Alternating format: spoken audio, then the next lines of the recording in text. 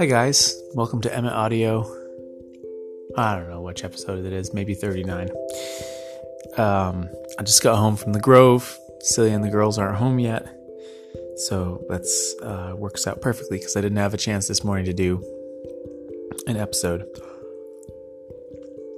When I was at the Grove today, selling Christmas trees, I saw a neighbor who showed up to order some greenery because she's teaching a wreath making workshop. And we were talking about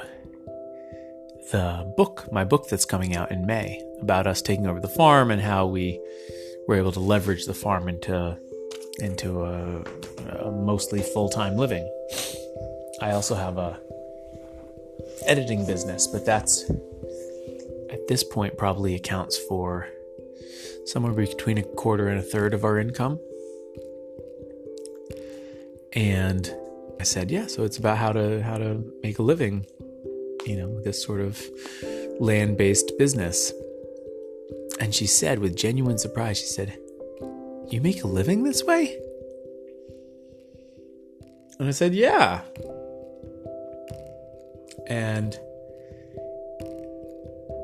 I was a little surprised that she didn't realize that it wasn't just something I was doing for pocket money, that it was actually, a real business. But also, I was mostly really proud that here I was making a living doing this, because the Christmas tree farm by itself is not a full living.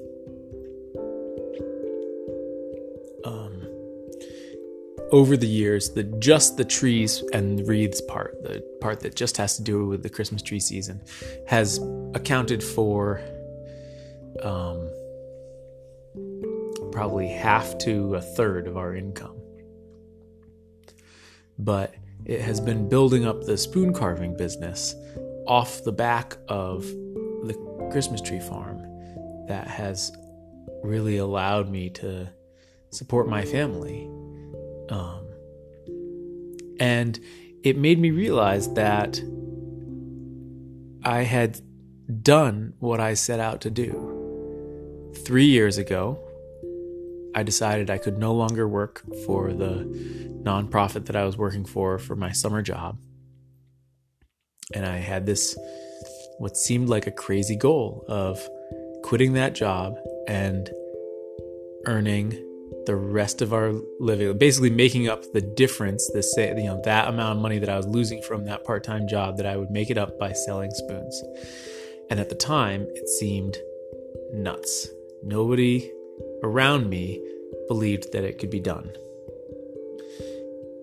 And here I am 3 years later, and I've done it. And I get these waves every now and then of sort of taking it for granted, and then I get these moments like I did today with this woman where I recognize, oh my gosh, I did it, right? Here's this woman who did not believe that this was actually what I did for a living, but it's true. And I think what has made it possible was having that very clear long-term goal right from the beginning.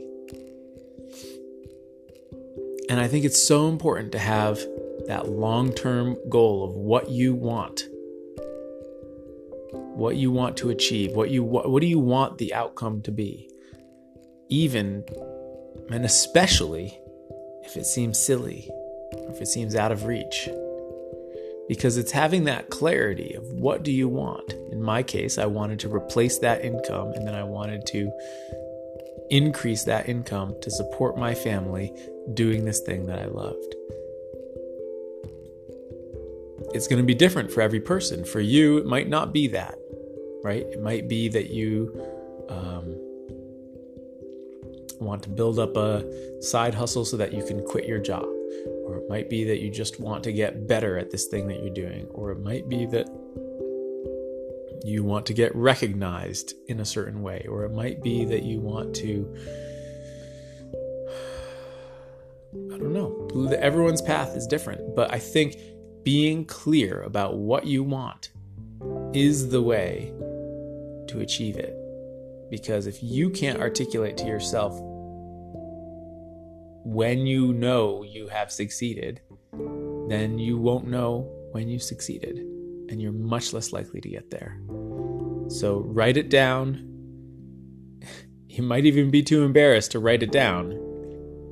Articulate it to somebody. You might be really too embarrassed to articulate it to somebody. But articulate it to yourself, because that's what's going to make the difference. Thanks, guys. I'll talk to you tomorrow.